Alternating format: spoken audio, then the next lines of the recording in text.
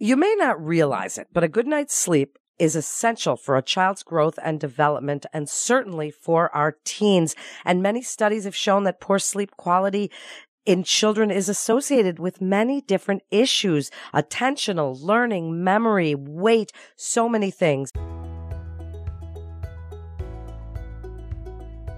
My guest today is Dr. Anita Bolla. She's a sleep specialist and medical director of the Edith Kurz Center for Sleep Medicine at Montefiore Nyack Hospital. Dr. Bolla, I'm so glad to have you with us today as a mother of two teens. I know how important sleep is. What is the relationship between kids' sleep, school performance, and attendance? Sure. Melanie, thanks for having me on today. Most teens do need about, who are 11 to 17 years of age, do need about 8.5 to 9.5 hours of sleep per night in order to be alert, productive, healthy and happy.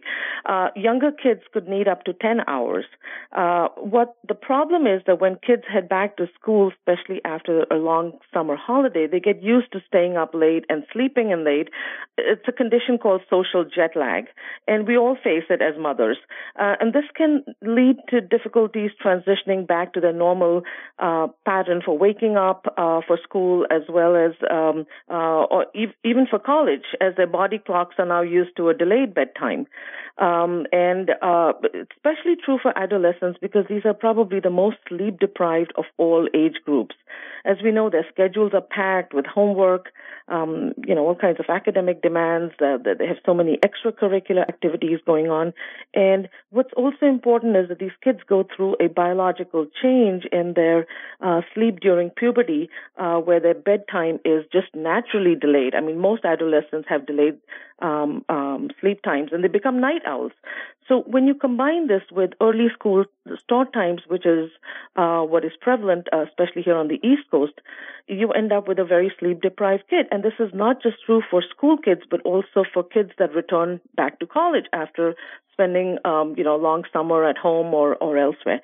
So what happens with this insufficient sleep is that not only is the kids' memory and concentration impaired, but their academic performance can suffer. So even though a kid may put in an all-nighter, and they think, oh, you know what, I'm going to stay up till 2 a.m. and I'll do great because I studied all night long. Well, guess what? That's not true, because on that morning math test, you are just so sleep deprived that you're not going to be able to do well. We also know that insufficient sleep, kids who are sleep deprived will have a hard time getting up in the morning. I have an 18-year-old kid who it's so hard to wake him up in the morning and often misses his school bus. So there's tardiness, there's poor attendance. But what is most scary about the insufficient sleep is that we know from studies now that there are higher rates of mental health issues in kids that are sleep deprived, especially in the form of impulsive behavior, anxiety and depression. And we know a lot of kids suffer from anxiety and depression.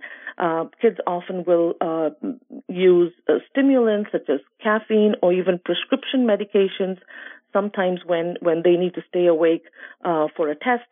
And what's really scary is that studies have shown there's a higher prevalence of addiction and substance abuse. There are also a higher incidence of drowsy driving-related crashes, and we know from studies that teenagers are a very vulnerable group when it comes to accident-related deaths. So drowsy driving in teenagers is a huge, big issue. So insufficient sleep in teenagers, according to the CDC, is a huge, big public health issue. Well, it certainly is. And it is scary to think our teens are driving around on such little sleep and that they're not able to really function adequately. So how early in the summer do we start trying, because these kids want to sleep all day in the summer, Dr. Bolla. So how early do we try and start getting them ready for that back to school routine where they have to be up and get the bus and have their breakfast and get ready for a good day at school and learning? Right. So, Melanie, I couldn't really give you the answer to that because kids are going to do what kids are going to do, which is, stay and sleep in. But I would say that they do need a sleep tune-up that should really begin at least a couple of weeks before school or college starts. Understand that our internal body clock, which is housed in our brains, you can't just fool it from, let's say, sleeping in till noon one day to having to wake up at 6:30 in the morning for the school bus. It doesn't work that way. You're going to end up with severe sleepiness on your first day back in school or college. So begin early. Begin at least a couple of weeks early. And as a parent, you need to work with your child to return them to that school-appropriate sleep schedule. I know college students often have the ability to choose their classes late. Even they should really start, working on regularizing their sleep schedule.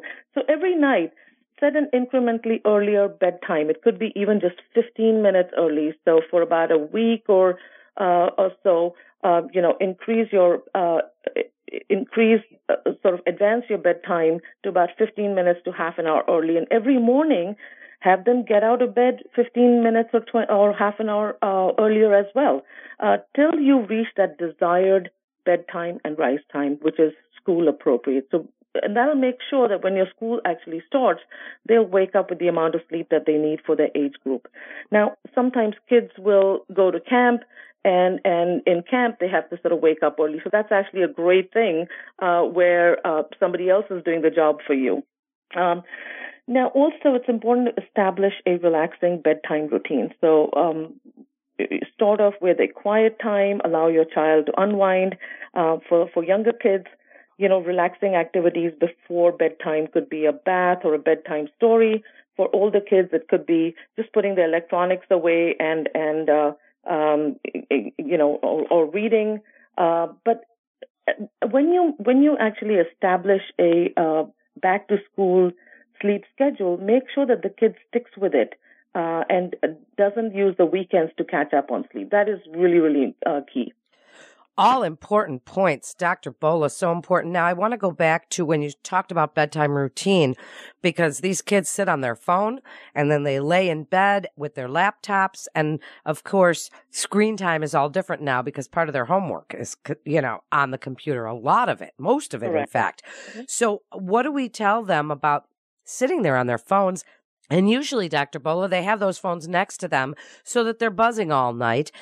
Give us a little sleep hygiene and how, as a sleep specialist that you are, how we can get them to stop doing some of those, white light, blue light, all of that stuff that goes on before they go to bed.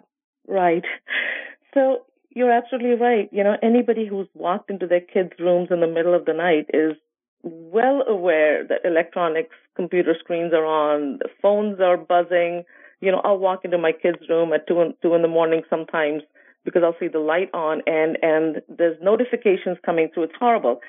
So not only is the noise distracting, but these devices also emit, as you mentioned, a blue light. And blue light emitted from all these electronic devices such as computer screens, televisions, smartphones, iPads, and what have you. This blue light, it prevents the secretion of melatonin.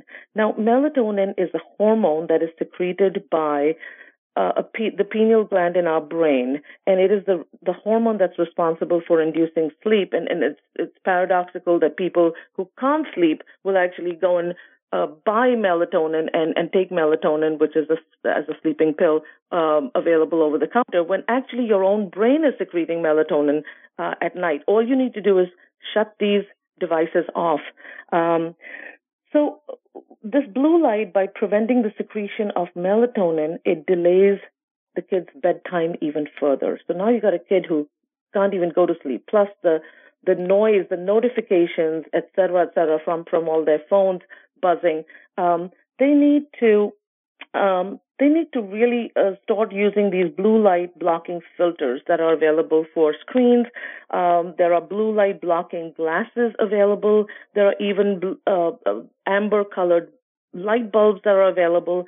So it's really, really important to use these. And it's important in this age of social media and internet addiction that you have, as a parent, have this very nasty but important task to initiate a digital curfew for the entire family. It's very hard to do. But you need to set an example yourself, and you need to set a time when you and your kids will turn all the electronic devices off for the night, and you'll put your phones on the silent mode. And as far as, homework on the computers, well, as I mentioned, these blue light blocking filters would be helpful. But again, doing your homework earlier would also be a good idea. Yeah, that certainly is a great idea, and one that I work with my children all the time trying to get them to do. So, Dr. Bola, your best advice. You've given us so much great advice today about the importance of teen sleep and quality sleep for our teens and getting them up, getting them ready. So wrap it up for us, what you would like us to know about teens and sleep and getting them into that good bedtime routine. Right. So Melanie, I would say that the most important thing is kids need to be educated on bedtime routines. They need to be part of the education process. They need to be your partners in this. You shouldn't really have to enforce these rules, because the kid will sneak in that phone when you've turned your back. So you need to educate them on how important it is for their well-being, for their not only mental and physical well-being, but also for their academic performance, to stick with these bedtime rules. And if you have to impose a digital curfew for electronics, well, then you need to. But also educate your kids on eating well and exercising regularly. And they should not be eating a heavy meal close to bedtime, because this may prevent them from falling asleep. Also, exercising daily would be a wonderful idea, but not close to bedtime, as exercising close to bedtime can heat up the core body temperature, and it's not conducive to good sleep. So exercise sometime in the evening. Kids should avoid caffeine. They should be aware of the fact that sodas contain caffeine, most of sodas, so they should read the label. And they should really stop drinking caffeinated beverages after in the afternoon, evening, or at nighttime, because caffeine can have a long half-life and it can hang around in the body for long, and it can interrupt the kids' natural sleep patterns, making it difficult for them to fall asleep. So avoiding anything with caffeine in it. And also, if you're the parent of a high school kid, you may consider advocating for delaying the school start times. And, there are cities such as Minneapolis where school start times have been delayed, let's say to 8:30 a.m. And studies showed that there was less rates of depression, less rates of obesity, the grades improved, attendance was better, there was less tardiness, and there was less car accidents. So the American Academy of Pediatrics has been recommending and kind of pushing for middle and high school times to be delayed, that they delay their classes. Where I live in New York, we, in some of the schools, they have started they were successful in implementing this. So I think that's a great thing. And then most important, be a role model for your kids. Set a good example yourself. You need to have a good regular sleep cycle and maintain a home that promotes, happy, healthy sleep. Great information, great advice. Dr. Bola, thank you so much for coming on and sharing your expertise with us today. That wraps up this episode of our Health Talk podcast. For more information or to schedule a consultation appointment, please call 845-348-2209 or head on over to our website at montefiornyac.org/teensleep to get connected with one of our providers. If you found this podcast as helpful as I did, please share on your social media with your friends and family and your teens, and be sure to check out the entire podcast library for topics of interest to you. I'm Melanie Cole.